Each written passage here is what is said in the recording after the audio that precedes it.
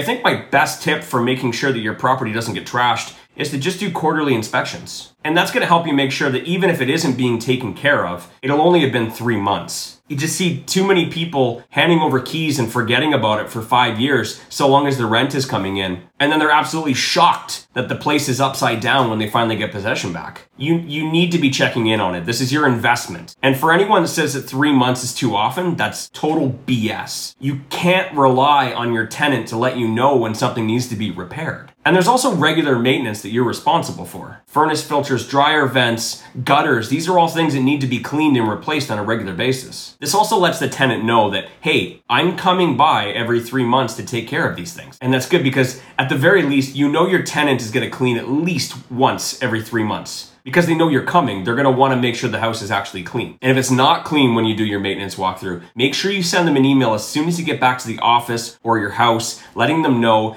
hey, this is a warning, this is not acceptable, and set a date that you're going to be coming back to inspect it to make sure that it was cleaned properly. Now, another great tip is let them know at least a week in advance so that they have enough time and maybe even a weekend that they can clean the house thoroughly. 9 times out of 10, they want to make sure that the house is clean when their landlord is coming. Also, let them know, hey, does anything need to be repaired? Does anything need to be looked at? If you set that standard that you're the type of landlord that comes every 3 months to repair things, they're not going to be scared to let you know if something's leaking or something's, maybe just needs to be tightened. You want to have that relationship with your tenant. You want them to tell you when things need to be repaired so that they don't just keep dripping and then cause more damage. And as well, if you know what needs to be repaired, you can bring the right tools or the right person so that you can have it repaired when you're there and you don't need to go back again.